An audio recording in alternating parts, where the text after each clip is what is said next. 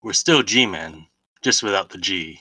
We are the Spy-Fi guys, and this is X-Men First Class.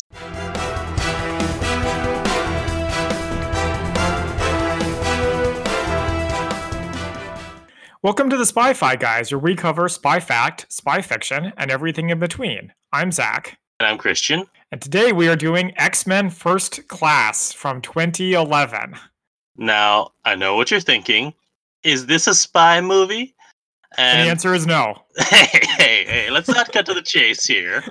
But I thought it was a nice bookend for our 60s Cold War spy movies, for our little mini-series here.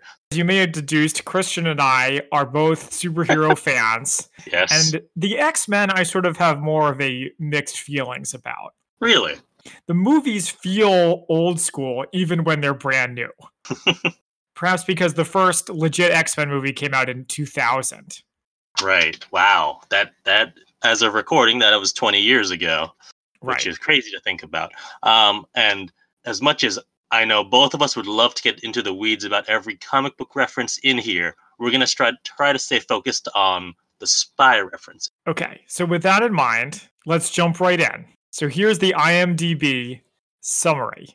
In the 1960s, superpowered humans Charles Xavier and Eric Lensher work together to find others like them, but Eric's vengeful pursuit of an ambitious mutant who ruined his life causes a schism to divide them. So right off the bat, we start with, funnily enough, the opening of the very first X-Men movie in 2000.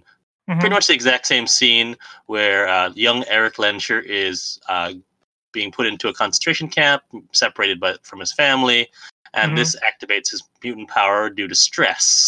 And so as he's trying to reach his mother and his father, the metal of the gates bends around him, and he gets knocked out by a guard. I liked how you remembered that this was a reference to the first X-Men movie, but I think the first X-Men movie did it better because it was more subtle. True. For those of you who may not remember, they're dragging, he's screaming, and then they turn and look and see the gate is all mangled. That's true. It's like an X-Files episode beginning. Whereas this one, it's really more explicit that he is the one who's bending it. They didn't show it bending as well. That's right. Sorry. And of course, if you're into the comics, you immediately know what's going on. But if you're not into the comics, you're like, oh, it's a mystery. What's going on there? But yeah, so the next few scenes are cross-cutting between what's going on with Eric and what's going on with Charles Xavier. And so in New York City, in the Xavier mansion, we meet young Charles, who hears a noise, and he goes downstairs into the kitchen with a baseball bat. Now, being that he's British, I thought it should have been a cricket bat, but then again, he is also in New York, so I don't know. Yeah, I don't really know Xavier's history. I feel like he is American, but was living in Britain, but he speaks with a British accent here, right? So maybe it's a retcon. I feel like in the old cartoon, he did not have a British accent. Yeah, no, he wasn't British until Patrick Stewart played him. But let's focus as much as you and I would love to get into the weeds of the comic book stuff. Yes. So in contrast with Charles, who grew up in the life of luxury, and we have a brief scene where he meets Raven Darkholme, aka Mystique, and adopts her. Yep. His parents adopt her, rather. Eric grew up in a concentration camp being tested by Kevin Bacon, who seeks to use his powers for his own gain to figure out more about mutants, and threatens his mother and ultimately ends up killing Eric's mother in order to get his powers to activate. Yeah, and so this is where we find out that apparently the key to unleashing Eric's powers is anger and pain. Yes. And so when his mother gets killed, he crushes everything that's metal in the room and makes it float around him in a creepy manner. Which is great, but then we get a cut to 1962. 1962. Nice year. Yes, a year where all sorts of crazy stuff happened, apparently, both in this universe and in the real world. But we meet Magneto again, or we meet Eric again, who's a Nazi hunter. And now I have questions. Yes. How did he get out of the concentration camp? Presumably when the Allies, won the war, he got out. I can't believe that the Nazis would leave him alive. Well, he was under Shaw's protection. Under Charles's protection? Shaw or Schmidt. Shaw's protection. Yes, Kevin Bacon's protection. But I can't believe Kevin Bacon would just let him live. No, he's experimenting to increase his power. He wants more people with his powers around him, basically, and at their full potential. Yeah, but you think he would have foresaw that maybe Eric would want revenge on him. Maybe. Which is exactly what happens, which is interesting because it didn't bother me the first time I watched this movie, but now I'm like, what? I feel like there's a missing scene in here. So we have Magneto doing Nazi hunting, and then we have Charles in Oxford University. In a bar, flirting with a girl, and I love that his speech from, and I know we keep saying we want to focus, but this is the one thing I want to say. His speech, like Patrick Stewart's speech during the title sequence of the original X-Men, is Charles's pickup line in the bar. Mutation, the thing that brought us from single-celled organisms to et cetera, like that. And he uses it again later. I'm just like, wait, I didn't catch it the first time. Like, that's his line, and he's using it as a pickup line. I didn't realize it was a callback to the first movie. So I also thought not only is he flirting, but I feel like he's also being creepy here. Would you agree on that? Creepy in what sense? Well, he reads his target, the girl's the mind, to find out what she's drinking, and just sort of generally seems kind of skeezy. Yes, no, that's okay. Yeah, I agree with you on that. Like Charles, he makes a blatant use of his powers all the time. I'm like, without permission. Yeah, that bothered me. Well, it's a contrast with other telepaths like DC Comics' Martian Manhunter, who's like, oh no, I can never use my telepathy powers, even though it would immediately solve the conflict without much struggle at all. Because that would be wrong. But yeah, so Raven is also in the bar and kind of being ignored by Charles. And she accidentally, mutates part of her, accidentally. I don't think accidentally. Mutates part of her eye because the girl he's flirting with has a mutation which gives her two different colored eyes. And so, Raven's trying to get some attention. Okay, let's just put this off the bat. Is there a romantic interest between Raven and Charles? No. Okay, it seems like maybe Raven has one in Charles. Based on her behavior in this scene? No, just in general in the movie. I never got that impression. I got that. Like, okay, maybe like that she has a long-standing crush on, because later he's like, "Would you date me?" and all this other stuff. I think that's more of her other issues of feeling like she's not good enough. Okay, all right. So in this particular scene, we see she's resentful when they ask her what she studies. She says waitressing, which could not possibly be true, which is an obvious lie. The audience knows that. I think she just doesn't like all these hoity-toity people at this hoity-toity university. Yeah, and she's not studying waitress. She's just a waitress there to stay close to Charles. I don't know if she is a waitress. I thought she was just lying. Or not lying, just being, what's the word I'm looking for? Just being difficult, being nasty. So we'll have to put that aside in the interest of moving on. Basically, for me, the parts that seem the most spy are the stuff involving Eric. And especially with him looking like Connery. He looks essential like James Bond 60s here. With his three-piece gray suit.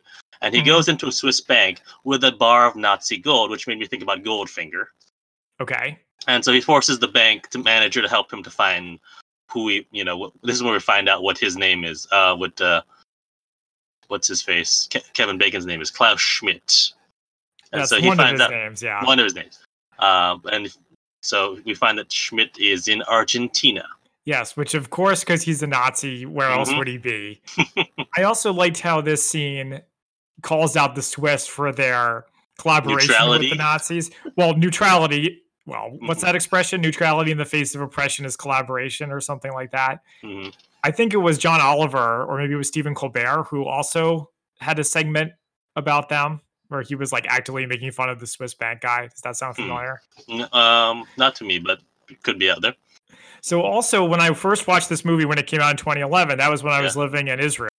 And they had Hebrew subtitles, but they did not have English subtitles ever. So in this scene, and also the scene with the coin, we didn't know what was going on. Oh my gosh. I mean, you can sort of figure out what's going on from context. Yeah. Wow. So that was just kind of funny. I was like, I'll wait for you to be finished. All right. So we move to Las Vegas, where we meet Moira McTaggart, and she is an agent of the CIA, and so she and another agent are staking out a bar. Apparently, in this bar are 3 mob bosses: the Italian ambassador, CEO of Lockheed, and a NATO guy. A NATO guy. See, this part I thought I was like, Christian's gonna love this. This is like the spy stuff, much more than Eric. Come on. All right. So I'm gonna say that when I watched this movie, this is the movie that clinched me at that time, where I said, I want. Oh my gosh! Now I can't think of the actor's name. The guy who played Michael Fassbender. Michael Fassbender to be the next Bond. Okay, I could see that. Yeah, although I think it may have passed him by, and I think he's done too much mainstream stuff to anyone to see him as Bond, rather than Michael Fassbender's playing a Bond rather than being Bond, if you know what I mean. Yeah, exactly. But yeah, so I did like this. That it's very 60s. 60s music, 60s costumes. Mm-hmm. Which I was hoping the whole movie was going to be like that, but this is really the only part with a 60s pop song in it, as far as I could tell. Well, okay, there's one other part. There's a lot of actually, Shaw loves to listen to Edith Piaf's La Vie en Rose, and so that comes up a lot. Although that was not recorded in the 60s, if I recall. Okay, all right. So Moira infiltrates by posing as a stripper, which is like. I keep telling people superheroes and comic books aren't sexist, and then they keep undermining me, and I really don't appreciate that. Yeah. But she gets in, and she finds out that the bad guys are trying to manipulate this Colonel Hendry, the U.S. military, into putting missiles in Turkey. Missiles in Turkey? Where have we heard about those before? Which is like, are they going to like engineer the Cuban Missile Crisis? Which, of course, is exactly what they do. Then the next scene is the best scene in the movie.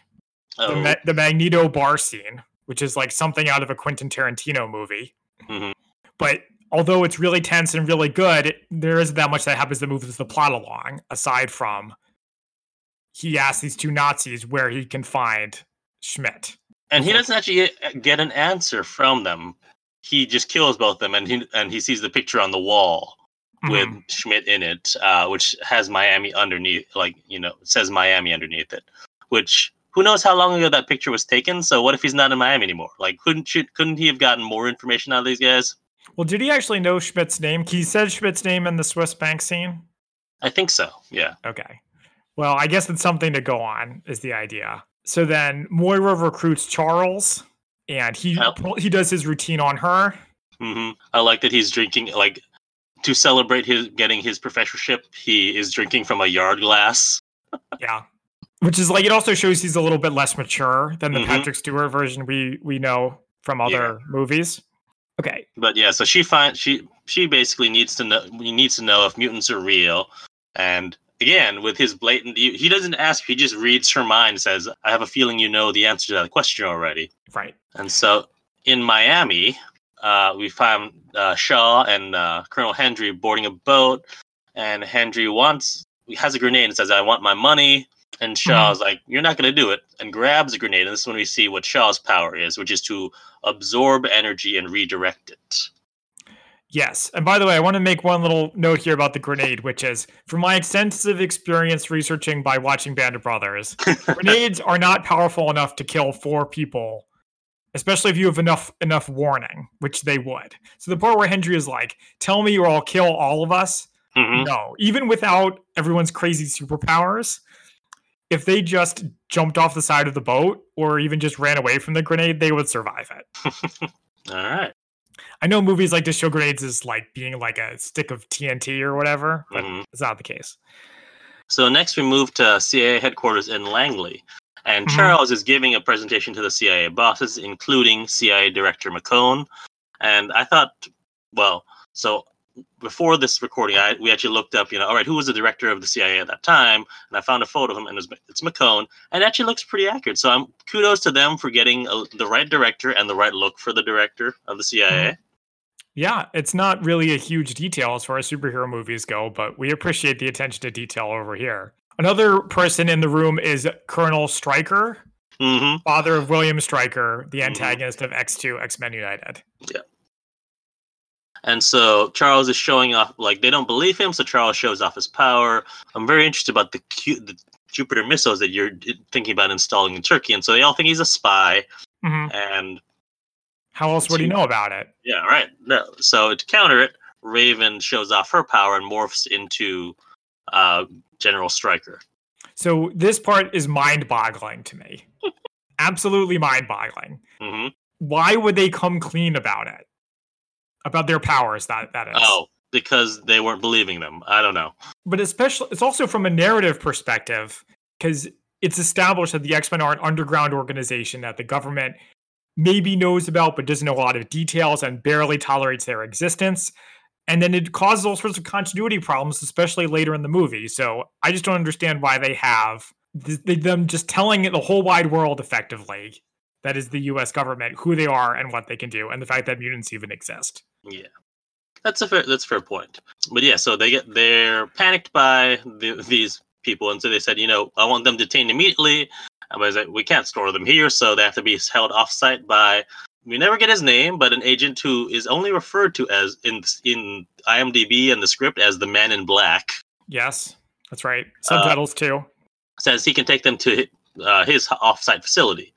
And while this is going on, Charles tells Moira, I was like, I know you have a lead. We need to go follow it now. And so they go. Their lead takes them to a boat. Magneto is there at the same time. He tries to take on the Hellfire Club, but fails. Because and we're going to slow down because if you notice a hint, everything I'm going to focus on is the Magneto stuff because it is the most Bondy and stuff. He's in a wetsuit crawling up, onto the boat. Come on.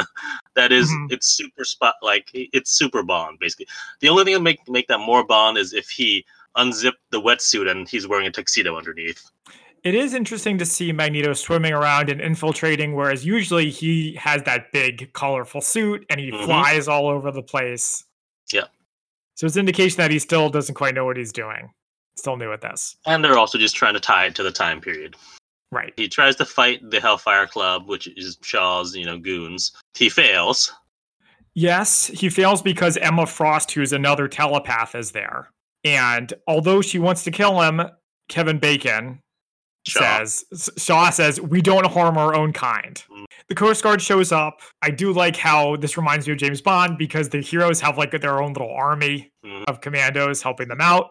Yeah, but then those commandos in the boat boats coming up get attacked by twisters caused by.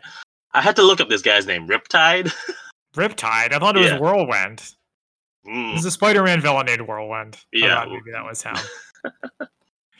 So I like this part where Emma Frost is like, they have a telepath.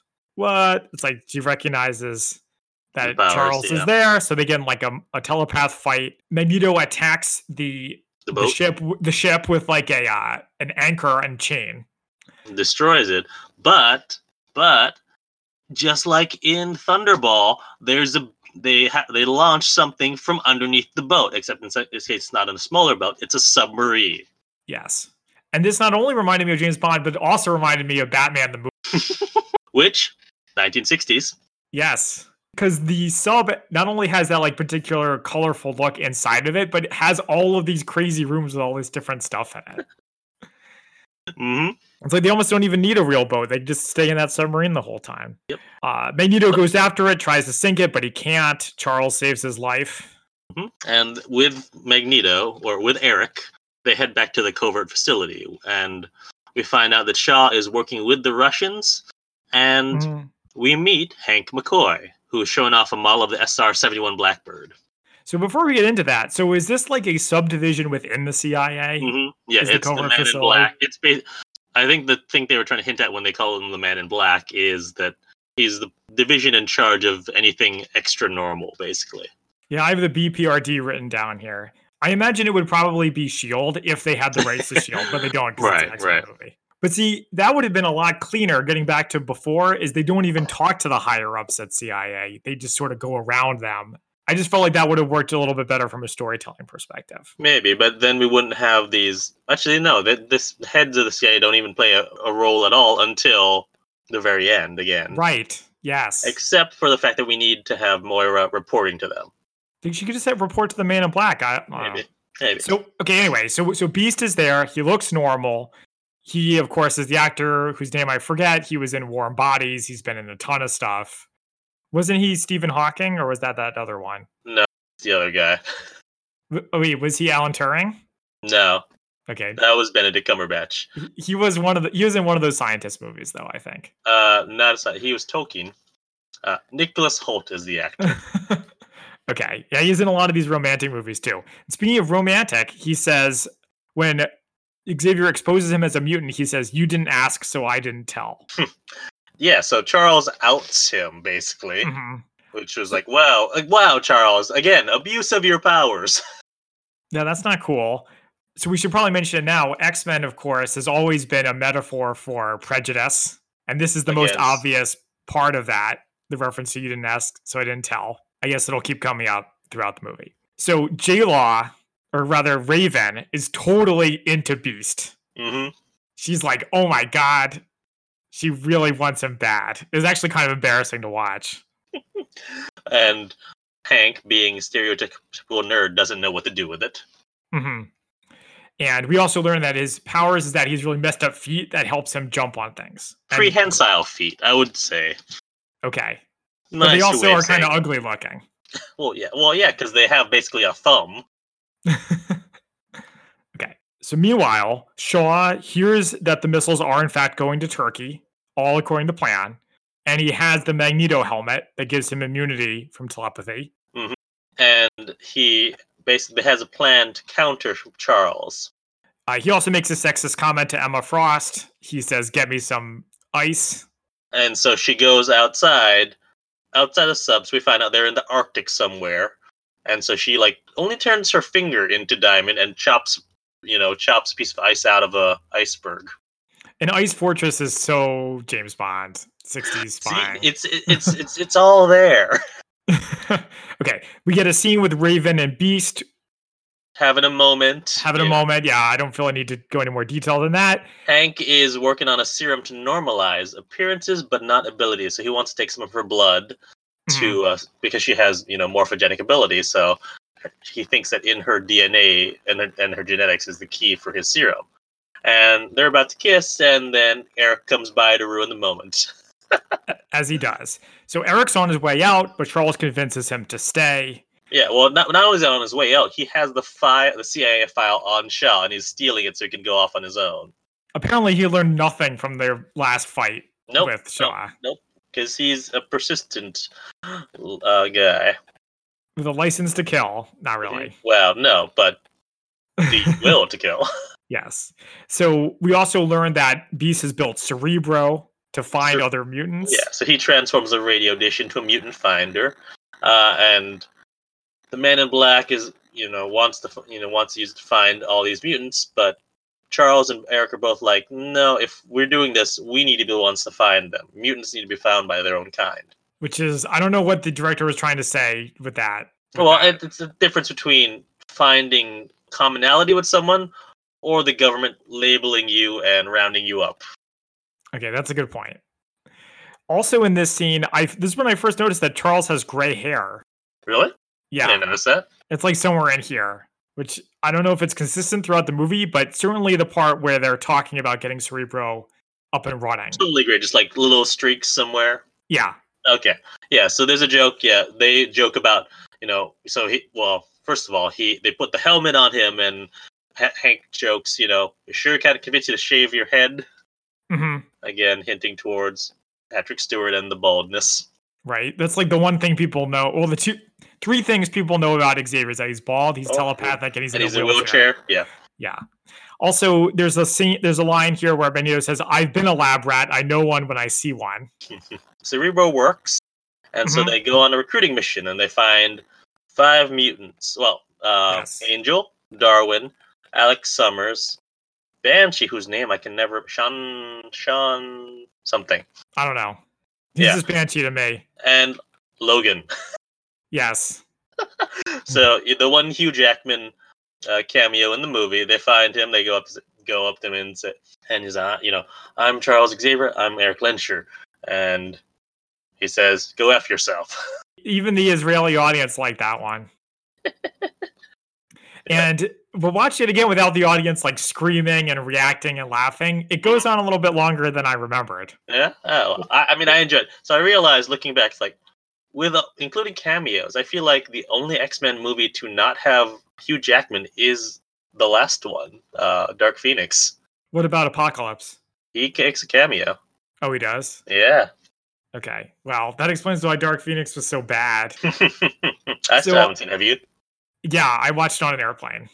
And it was very boring. Back on the sub, Frost can feel Charles, and she's concerned because she shouldn't be able to feel his power at this distance. And so basically Shaw and the Hellfire Club know that they're recruiting. Yes. Shaw also makes a reference to the fact that we're the children of the atom, which I think is from the comics. It is from the comics. I know we said we weren't going to do that, but I mean, we are still, but we're trying to focus. Okay. So Charles and Eric are in front of the Lincoln Memorial playing chess. With nobody there, made me wonder how they were able to pull that one off. I don't know. Maybe everyone's in quarantine. Or maybe he used his powers. It's not like he has much of an issue with using his powers for his own gain. True. Yeah. Talking about the future of mutants, basically. And so Eric is more pessimistic. Charles is more optimistic about it. Boils down to the essence of the difference in their ideology. Where, Eric wants to basically, usher in the age of mutant kind, and where Homo sapiens are no longer relevant, whereas Charles wants to work with mankind. I think it's interesting. Charles says they need us because we have common enemies: the Russians, the Hellfire Club, and who knows what else. Magneto says, "Yeah, but they only need us for now." Of course, this is an argument that's been through every X-Men movie and it'll never be resolved, so we won't get into too much of it here. But the movie, I think, does a really good job showing it, as opposed to just having Patrick Stewart and Ian McKellen like glowering at each other and making speeches. We are the future, Charles, not them. They no longer matter now. Yeah, I like it a little more toned down. Too well, I think, because I still remember all these callbacks. So meanwhile, the team is like hanging out in a lounge, and they really awkwardly come up with code names for each other. I mean, it kind of makes sense because they were like, "Oh, we're government agents now," which is what the G in G-Man stands for. Okay. So we all need secret agent code names, and they all like show off all their powers. Yeah. So really quickly, there are probably too many characters, I feel. So we have Angel who can fly wings and acid spit. Yeah. I wanted to point out that she was a stripper when they recruited her, and I'm like, how many strippers does one PG-13 movie need? Apparently that many, and that's it, because that's the last we hear. Well, unless you just count Emma Frost walking around in lingerie the whole time. I do. So then next we have Darwin, who used to be a taxi driver, and his power is being adapted to survive in any environment. Banshee, who was my favorite character when I first watched this, and I still like him. He can scream at high-pitched frequencies. It's the Irish connection, isn't it? No. I like that he can fly, and that he seems to have like a really chill, laid-back attitude. Which is to say, he doesn't have all these emotional hang-ups. Then we have Alex Summers, who can basically channel energy. And is that all of them? Oh my gosh, are we forgetting someone? That would be hilarious. Oh, well, obviously Beast and Hank McCoy and Raven. And Raven are there. Yeah. I think that's everybody. So I also like at a couple of these points when Angel shows off her wings, Darwin says, "I'm turned on and disgusted." I missed that. Wow. This is why you have to watch movies with subtitles. Because if you can't hear it, the subtitles will tell you. Oh my gosh. This is really funny. And they also peer pressure Alex into blowing up a statue. Angel had already acid spit on. Do you know who the statue was of? I didn't finish it. It probably was some CIA guy. Yeah. But I liked when they were peer pressuring Alex, they do like a Scooby-Doo, like everyone leaves around the corner. Yes. Yep. But it is weird to have this, I will say, tone in movies. We've talked about this before. Yeah. It's weird having a movie where someone's mother gets killed in front of them. Torture, violence, people saying go fuck yourself, but then also like these really goofy comedy scenes.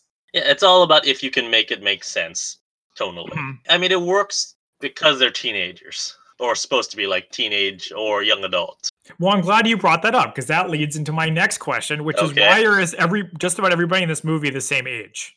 And by everybody, I mean the mutants. The mutants, except for Eric and Charles.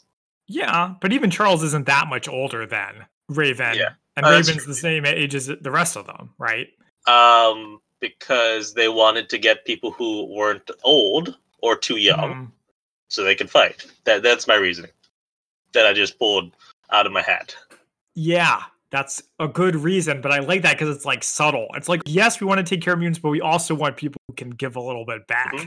Yeah, because they're explicitly recruiting them to fight against Shaw. So yeah, they're going to get people who are younger who are fighting Shape, I guess, and have also it brings to the point of why are they recruiting people with these kinds of powers and not people who have various subtle mutations where they're not going to be useful. It's because they're recruiting an army, basically. Wars are always fought by children, Bruce. Well, that actually leads me to the next part where we have Moira talking to the higher-ups. Mm-hmm. They call them mutants freaks, and she says these freaks are dedicated, hardworking people. And then when they get back, the teens are like having a big party. Yeah.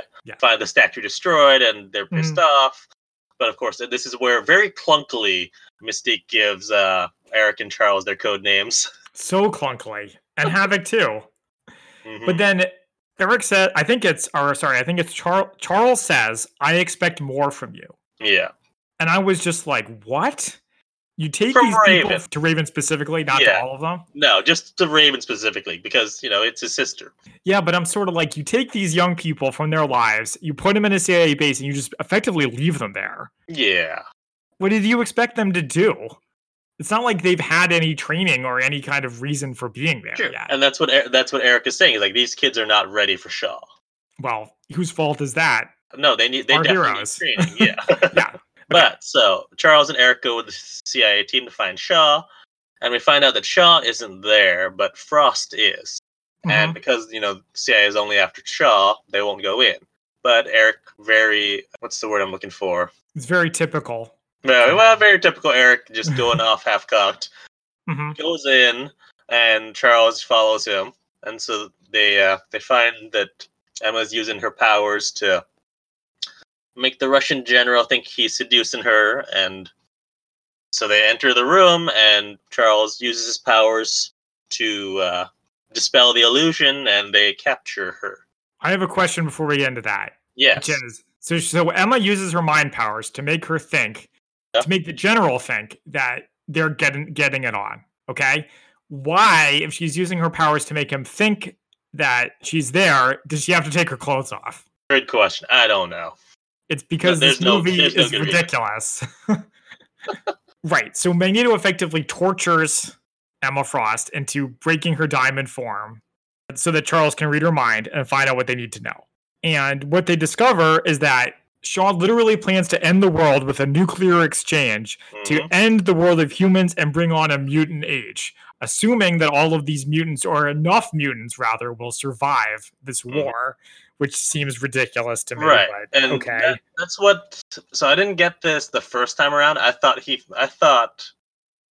that Shaw thought that mutants would be invulnerable against a nuclear war. Like the existing mutants would, survive because they're mutants, and they would be immune to nuclear radiation and everything. But it's like, no, he doesn't care about the mutants who are ready now, but he just wants to kill everyone else, and then from there, the mutants will rise from the ashes. Well, we know who would survive: Darwin, because he can survive anything. But the rest of them, I don't think so. Unless they happen to be in a nuclear bunker or something. See, that's what's interesting to me is Shaw never seemed like just a crazy evil dude.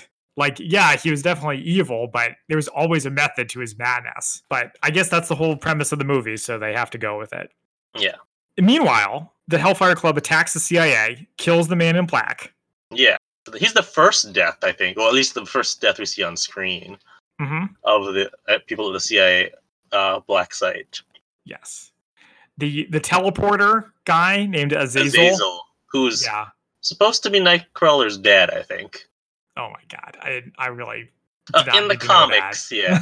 Well, I mean, come on, they look identical except for he's blue and Azazel's red, and they have similar powers. Yeah, fair enough. Exact same powers. Okay, so there's a couple quotes I like from this fight.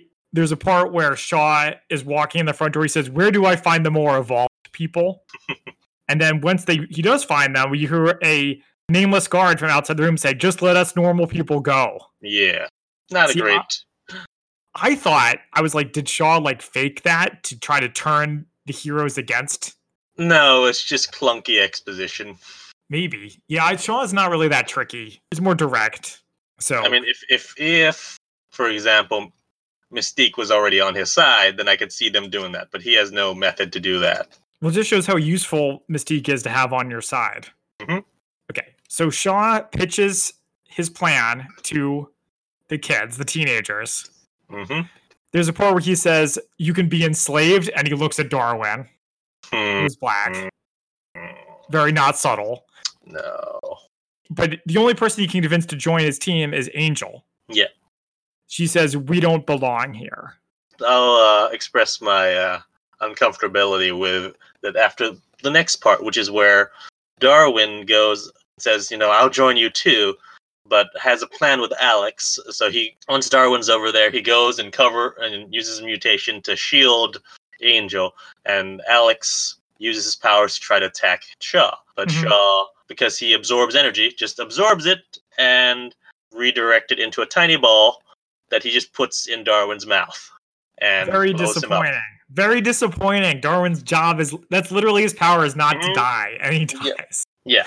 Also, what this leaves you with is, okay, all the white mutants are in the X-Men, and all the mutants of color are either dead, and I'm sometimes literally of color, in those red, but, Riptide is, I think, Latino, so all the mutants of color are on the bad guys. Like, I don't like that. Unless you count blue as a color.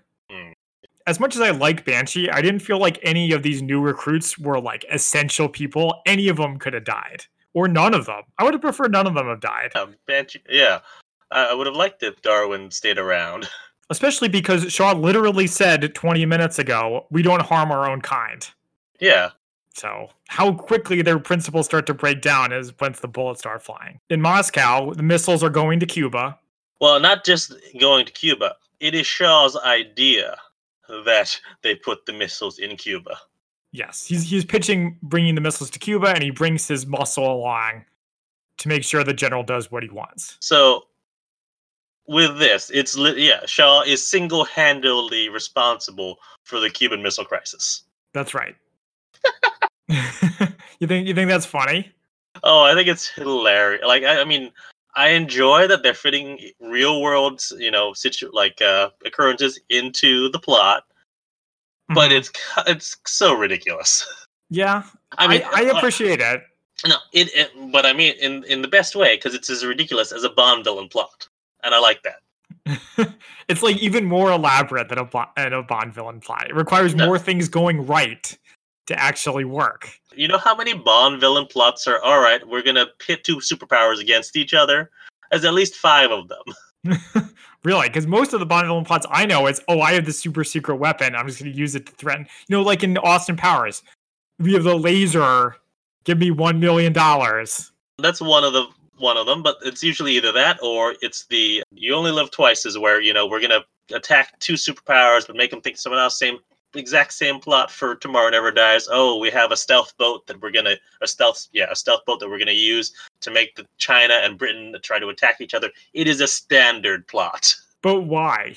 Because you can't have actually 2 superpowers fighting against each other. Why are they doing it? Or why are they? Because James Bond villains are not mutants who want to bring on a new mutant age. Well, I mean, and we'll get into this later, but for the one where they're pitting China against Britain, it's because the villain Elliot Carver is a media mogul who wants with broadcast rights to China for the next 100 years. You give me the newspaper, Mr. Something, I'll give you the war. Exactly. Yep. Well, and they quote that line in Tomorrow Never Dies, but we're losing focus.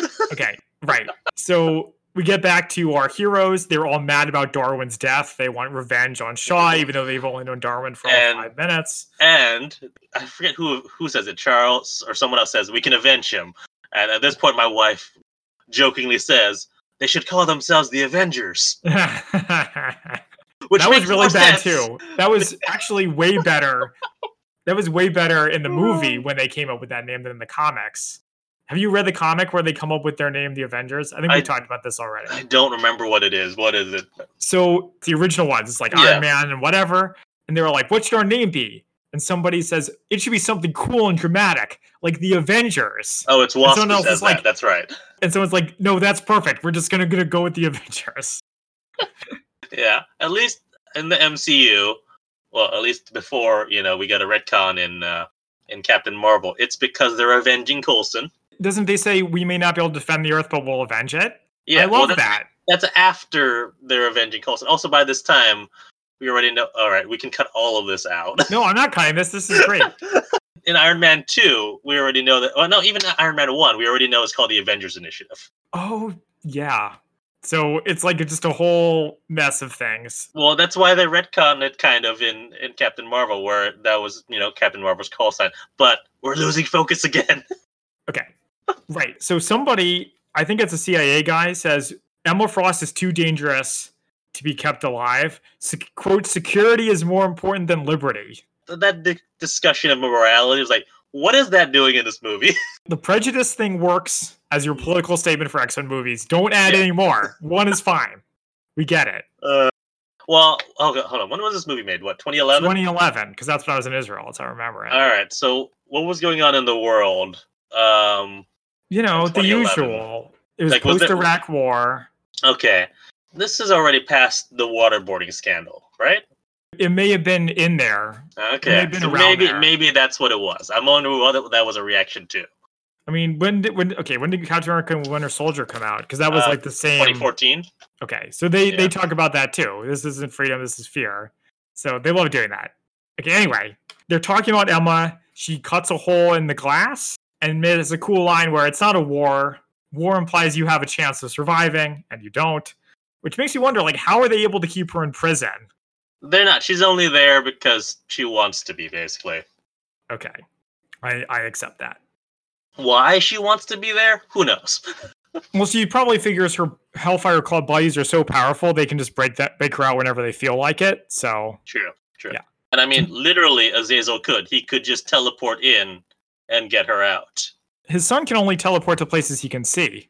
But we know that apparently Azazel can teleport all the way from Vegas to wherever that war room is. Oh, yeah. So he's better at it. I don't know. There's no explanation. Let's move on. All right. So the team arrives at the Xavier Mansion to start training. And we get a nice training montage. They all unleash their potential. So I was, again, going back to the Marvel movies when Hank laps Charles, I was waiting for an on your left. Yeah. I actually feel like this montage goes on a little too long. Yeah. It's like, yeah, we get the idea. They get better. First Banshee can't fly, then they throw him off of enough high places, and then he can, which is ridiculous. Havoc gets a dish on his chest that helps him focus the beam, basically. Yep.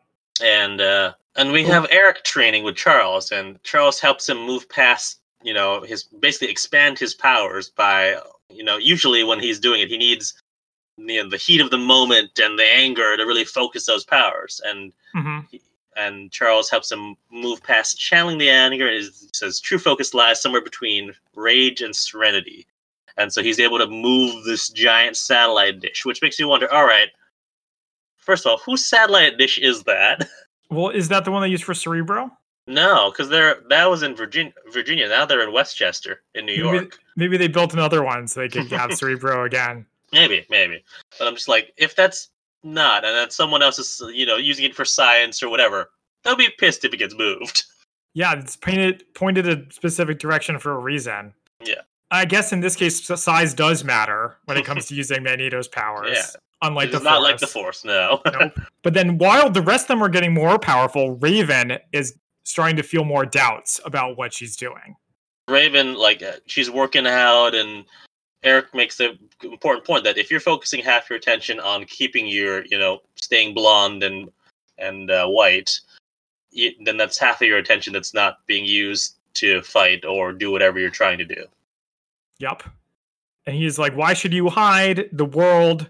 I think, somebody says, we shouldn't try to fit in, society should conform to us. And then, so JFK is making one of his speeches, as we saw in 13 Days. Mm-hmm. And they realize that Shaw is going to be right in the middle of the crossfire if, there's two superpowers fighting.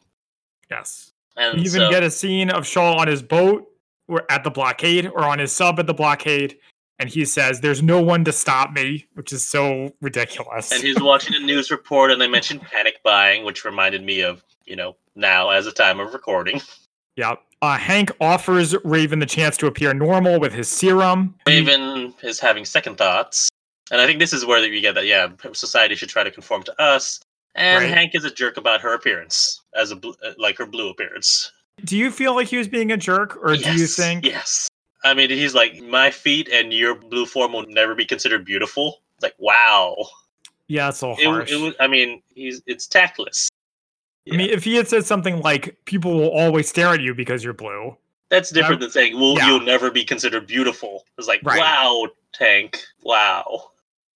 Classic. So she turns him down. He injects himself in the feet. Oh, also, by the way, he's like, it won't affect our powers, but he uses his feet to climb. Right? I was wondering about how would that work? I don't know. Maybe what he meant to say is, it won't affect your powers. It will affect my powers. If I was the screenwriter, that's what I would have had him say. But I don't know. She makes a point. Look how much you've changed this week. So it's been 1 week that this montage has been going on. Wow. You thought the Karate Kid was bad. Yeah. No, the Karate Kid it's like not just a week, it's like months. Yeah, exactly. But that's a common criticism of the Karate Kid is that you do a montage and suddenly you can achieve your dreams. You can say that about like any training montage though. Yeah, but the Karate Kid was, I think, it's held up as like a specific example of that trope. Okay.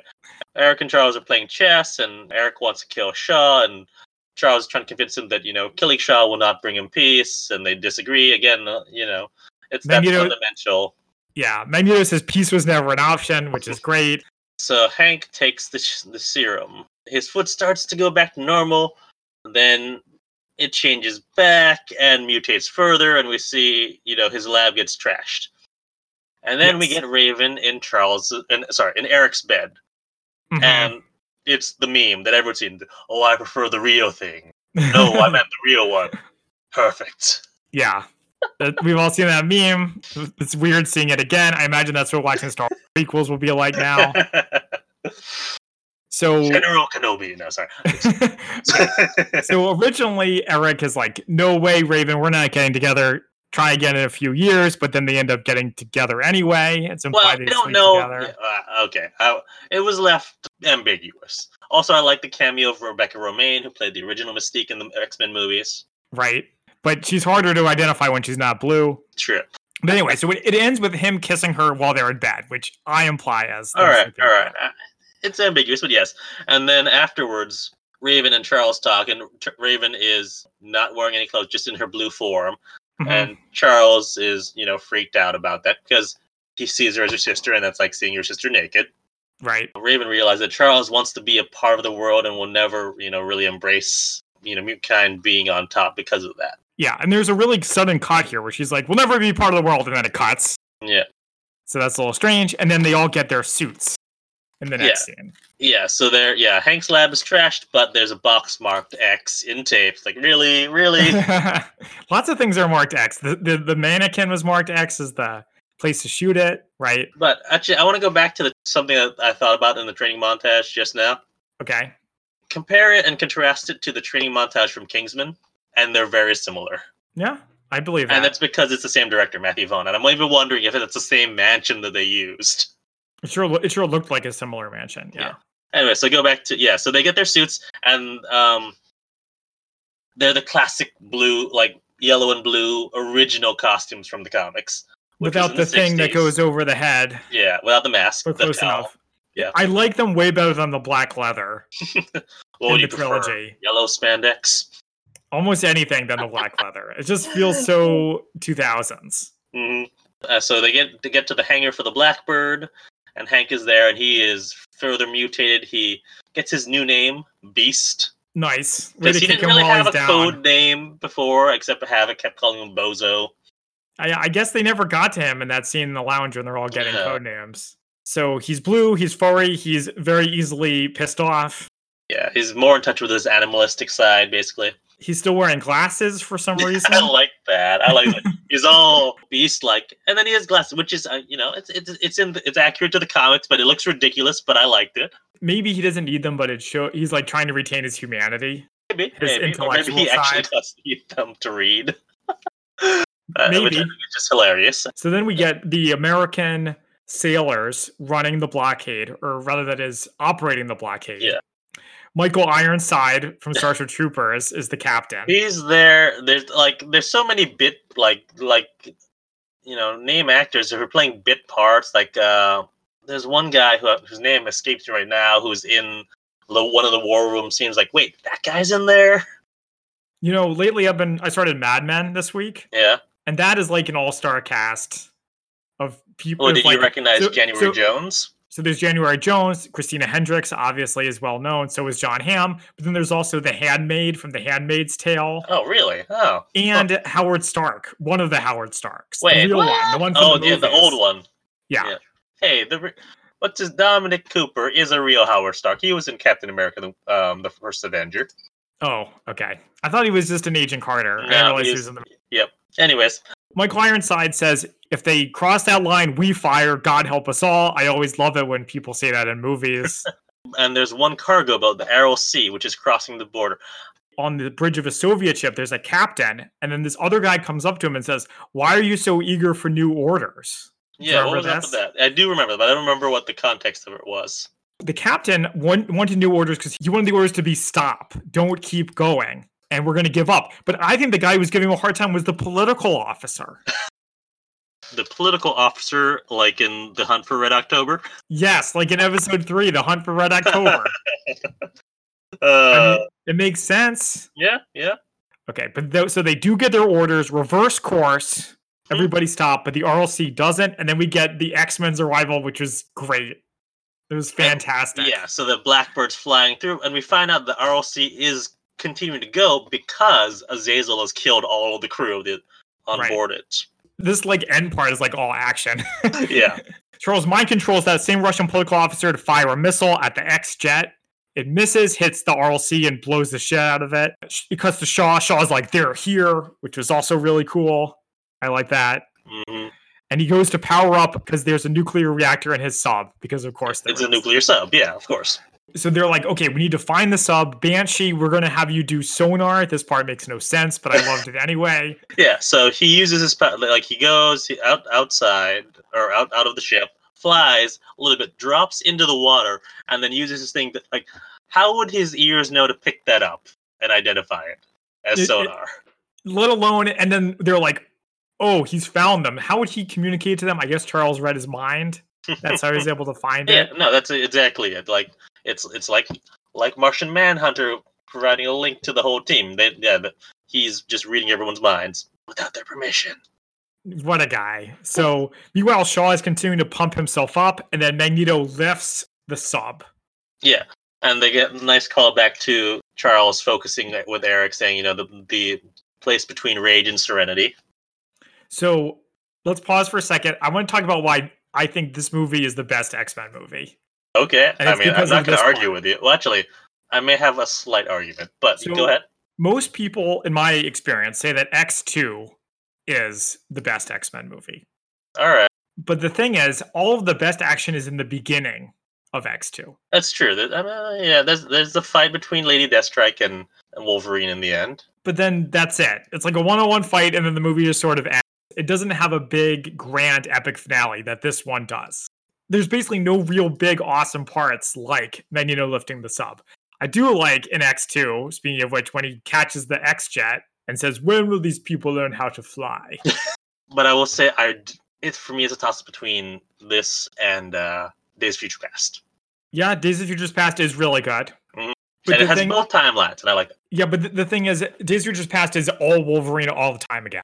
I mean, don't get me wrong, I like Wolverine, but every X-Men movie is a Wolverine movie, co-starring everybody else. True. As a Cyclops fan, he never gets his due, because it's always focused on Wolverine. Yeah. Which is why I was hoping the new ones, when there's no Wolverine, he'd get more of a focus, but no. But again, we're losing focus. Okay, so they get hit by a tornado. Caused by Riptide. Yes, he drops the sub on the shore. Is it of Cuba? That's where the beach is? That's Cuba. Okay.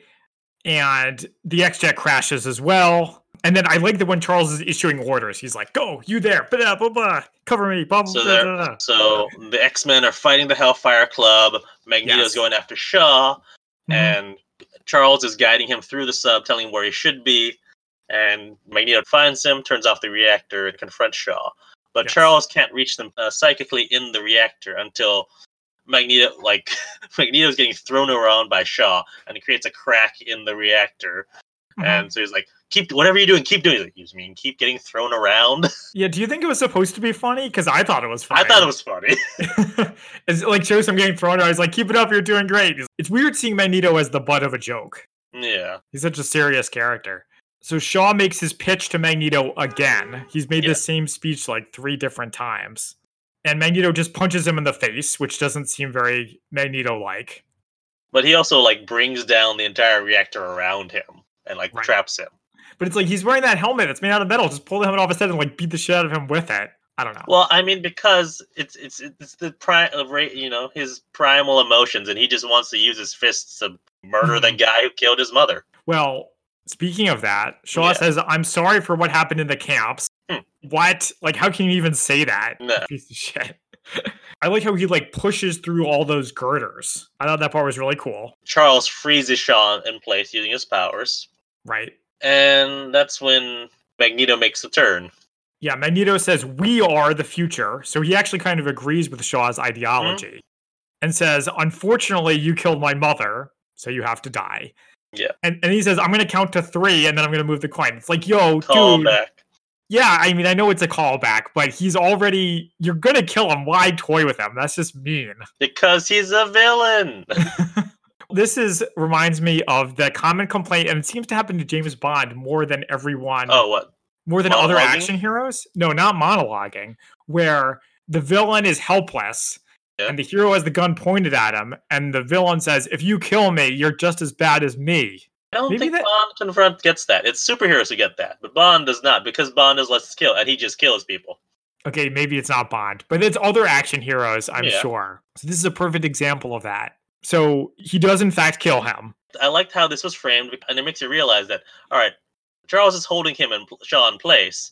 Like they frame it so that they're like identically placed, and you see as the coins going through Shaw's head, you see Charles too, and you realize Charles can feel all of this happening to Shaw. I'm like, that is terrifying.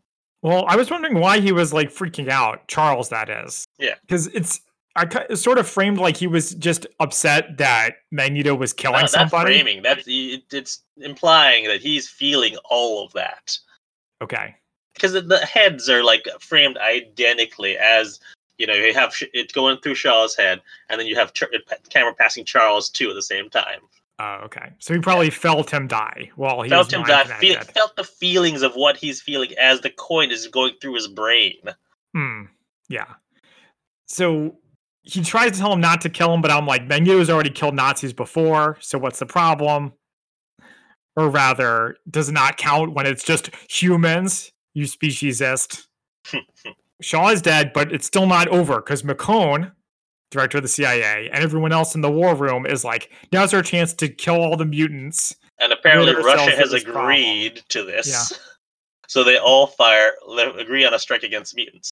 Eric says that he can feel the guns being pointed at them, and they all fire their missiles. How is this going to solve the mutant problem? There's mutants everywhere. You kill like 8 of them here. Because they're very short-sighted, is what it is. Yeah, they make bad decisions. Okay, so the fleet fires. Magneto stops all the missiles.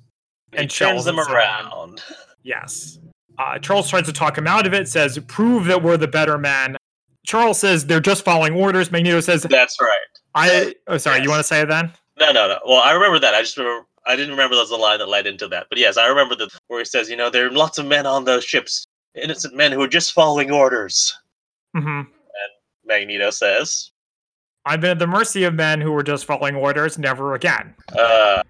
And unfortunately, I may get in trouble for saying this, but I don't like the never again phrase. I don't like to hear it. Right. So, of course, this is a reference to the Holocaust, as people know. Yeah. Every year when people say it, every time people say it, it becomes empty to me. Interesting. Okay. Because, of course, it did happen again, and it continues to happen again in places like China and Syria. So the Jewish community, to their credit, when I worked in a synagogue, I saw they were involved with the Stop the Genocide in Darfur. Mm-hmm. How much good did that do, though? I'm much more partial to the 9/11 never forget. All right. But yeah, I thought it was like, and the writing was well done here, I thought, because Charles in the moment is like, just following orders. I'm like, oh, that is never the thing to say to a Holocaust survivor. It's never the right thing to say to anybody. It's not a good argument. Yeah. Do you think Magneto was wrong to shoot back? They were shooting at him. Yes. Well, so this is not to get us too far off topic. All right. But this is also why Batman and Superman don't kill people. I mean, it's that thing. If we kill them, we're just like them, which you mentioned earlier. Well, it's not only that. That's part of it, but there's more to it. It's also because these people aren't real, they can accomplish what they want to accomplish without needing to kill people. I feel like we might have talked about this already. Maybe. So, like, Magneto doesn't need to blow up all these ships in order to protect the X-Men, right? He can just send the missiles into the ocean, which, of course, is exactly what happens. So, for him to shoot back and kill everybody, that is murder. Yeah, I feel. Yeah. Eric, since he's not listening, so Charles just tackles Eric. Some of the missiles fall into the oceans, others resume course. Moira shoots at Eric. Magneto deflects all the little bullets, and one of them gets deflected right into Charles's spine. I didn't like this part. Really? Yeah. It's a little bit like the Star Wars prequels. Have to explain everything? Okay. Not everything needs to be in a neat little bow. Okay? I liked it because, yes, he didn't, and explains, because I feel like in the comics, usually Eric is somehow responsible for Charles being in a wheelchair. I actually don't know the comics well enough to know why Xavier's in a wheelchair. I feel like it probably changes depending on the continuity and reboots and so on. Well, and a lot of them that I read, I don't know, in the Ultimate Universe, he is responsible. And so I liked it, but I liked that it wasn't directly like, Charles or Eric did something to Charles to intentionally put him in a wheelchair. It's an accident, is what it is.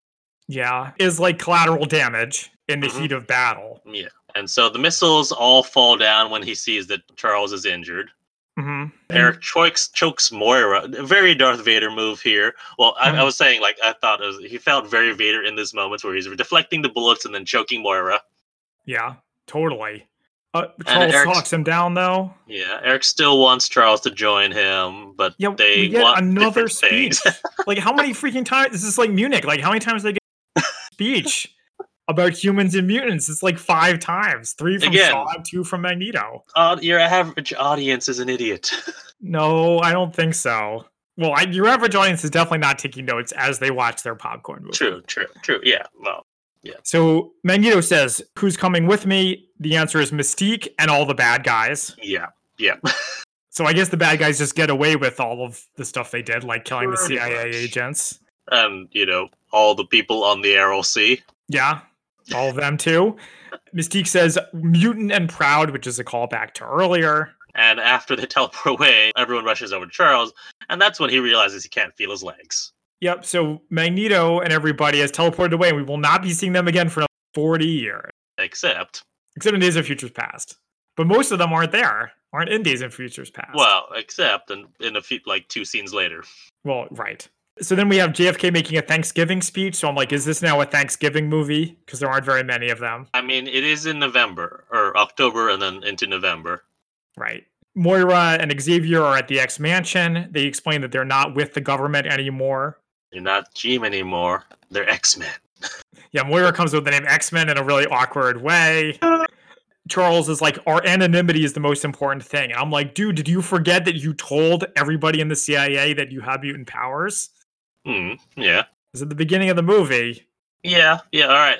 And now I'm coming around to seeing your point on this. So yes, no, how will they not stop him? How will they not do anything against him? It's not like he has a fake name. His name is Charles Xavier, and he lives in Charles Xavier's house. Yeah, I don't know. I don't know. You may have a point there. Maybe it's like explained in an intro book or something, tie-in book or something like that. Moira says, no matter what they do, I won't tell them anything. And then they kiss, and he wipes her memory. It's a Superman, was it 1 or 2? It's Superman 2. Superman 2, yeah. But at least it's explained why he can do this, not like in Superman 2. Right. That makes total sense. It also leads to this great next scene where she's being debriefed by everybody. She's like, I remember some things, music, a kiss, and everyone scoffs. This was terrible. It's hilarious. Because they say, leave it to, this is why, they use this as an example, this is why women shouldn't be in the CIA. It's like, that's not great. But the rest of it was funny. Our final scene is back to Emma Frost. So apparently, I guess they didn't make it clear before, and maybe it was implied because McCone was there, but the CIA headquarters is where they were holding Emma Frost. Yeah. And so the headquarters gets attacked, and Magneto releases Frost along with all the rest of the future Brotherhood of Mutants. So Magneto is wearing his classic costume, deep red, and has the helmet repainted with these little horns on the costume. front. Yeah. The horns look ridiculous. I mean, it's part of the classic costume. Yes, I think they could have left those off. I'm wondering, when did he take time to make this costume? Who made the costume? It's ambiguous how much time has passed. True. No, yeah, true. A week. Look how many costumes we've made over the last week. Yeah. You get the end of the movie where he says, where Frost calls him Eric and it says, "I prefer Magneto." And then it ends. I'm just saying that to placate Raven. He needs to feel included. So then the credits are also in like a 60s style. In a very Dr. No Dots. Did you recognize that? Sure, absolutely. Yeah. And that's the end of the movie. Shall we move into spy fact versus spy fiction? Sure. I don't have any. Do you? I do. So, well, first of all, the fact that mutants are involved, obviously fiction. Mm-hmm. But the one thing that got that out. Well, first of all, and also the ROC not being one of the boats to as far as I know, to pass the blockade. But the big thing was those missiles in Cuba and Turkey. They were there in 58 is when they had the order to put them in, and then in 61 they were already there. So, and if you remember from 13 Days, they said that the RFK says the missiles are already outdated. So it's not like they were putting them in 1962. They were there already. Yeah, that's a good point. They were outdated, which means they had to have been there for a while. Yeah. So that's the big thing I have. Also, as far as we're aware, the CIA does not have a mutant division. Yeah, or any of that stuff. And then nothing was engineered by evil mutants too. Yes, it was not the Sebastian Shaw was not in charge of single-handedly engineering the Cuban Missile Crisis. But I think that's what I got for spy fact versus spy fiction. I will give them kudos for giving the right director of the CIA at the time and giving him the right look. Good. All right, so we'll move into favorite quotes. Yeah, are we gonna have the same favorite quote again? Maybe. I don't know. You can go first. Okay, well, I'll do definitely what I feel is the best quote in the movie, which is, "I'm Frankenstein's monster, and I'm looking for my creator." Said by Magneto right before he messes up some fool. It is a good quote, though, but I like Xavier's quote. I believe true focus lies somewhere between rage and serenity. Mm-hmm. Okay. All right. Shall we move into our ratings? All right. Yeah, why don't you go first with our ratings? As always, between 1 and 10 martinis, 1 being a terrible spy movie, 10 being a amazing spy movie. What did you think of X-Men First Class? So I'm going to preface this in that I do love this movie, and as a movie, I rate it pretty highly. But as a spy movie, it's going to be a solid 5. There is some nice spy action. They do have that. It is, aside from your superhero movies like Captain America: Winter Soldier or Black Widow, hopefully, if it's out by this time, which are explicitly spy movies. This is going to be the most spy superhero action you're going to get, but it's still not like one of those where it's really a spy movie. There's spy action, but there's also just a lot of superhero action. But I like that they're set in 62, and they're very aware that it's 62, which is, when the first Bond movie came out, so there's a lot of Bond hints, but it's not really a spy movie. Yes, that's true. So I think this is the best X-Men movie, and I think it's a really good superhero movie. I agree with you that the spy stuff is very lacking. It makes Night and Day look like the spy who came in from the cold. Ooh. So I'm going to be a little more harsh than you and give it a 3 out of 10. The spy stuff that's in it is good, but there's just not very much of it. Okay, but thank you, because I know it is really me who pushed this, because I'm like, all right, we watched something like Cuban Missile Crisis. We got, with the two of us, we have to watch this one. Sure, I mean, it's good to break it up a little, but there was a lot of stuff I didn't remember. Like, I didn't remember the part where he's attacking the cruise ship, the yacht with the anchor. I had no memory of that, so. That is the end of our Cold War 60s spy movies. Obviously, there are a lot of other Cold War 60s spy movies, including like a lot of more the swinging 60s Austin Powers style, which we'll cover at a later date. For this, we just want to do a little chunk of 4 movies that had right around that early 60s period. If you have suggestions for other chunks of movies or themes, feel free to let us know. Yeah. You can find us on social media at the Spy-Fi Guys under Facebook, Twitter, and Instagram. Until next time, I'm Zach. And I'm Christian. And we are the Spy-Fi Guys, signing off. Thank you for listening to the Spy-Fi Guys. If you enjoyed our podcast, please be sure to give us a 5-star rating on iTunes. The theme song from this podcast is Mistake to Getaway by Kevin MacLeod from Incompetech.com. Licensed under Creative Commons by Attribution 3.0. Films, books, and television shows reviewed by our podcast are the intellectual property of their respective copyright holders, and no infringement is intended. This is a personal podcast. Any views, statements, or opinions expressed in this podcast are personal and belong solely to the participants. They do not represent those of people, institutions, or organizations that the participants may or may not be associated with in a professional or personal capacity unless explicitly stated. Any views or opinions are not intended to malign any religion, ethnic group, club, organization, company, or individual. You can find our podcast on social media at The Spy-Fi Guys on Facebook, Twitter, and Instagram.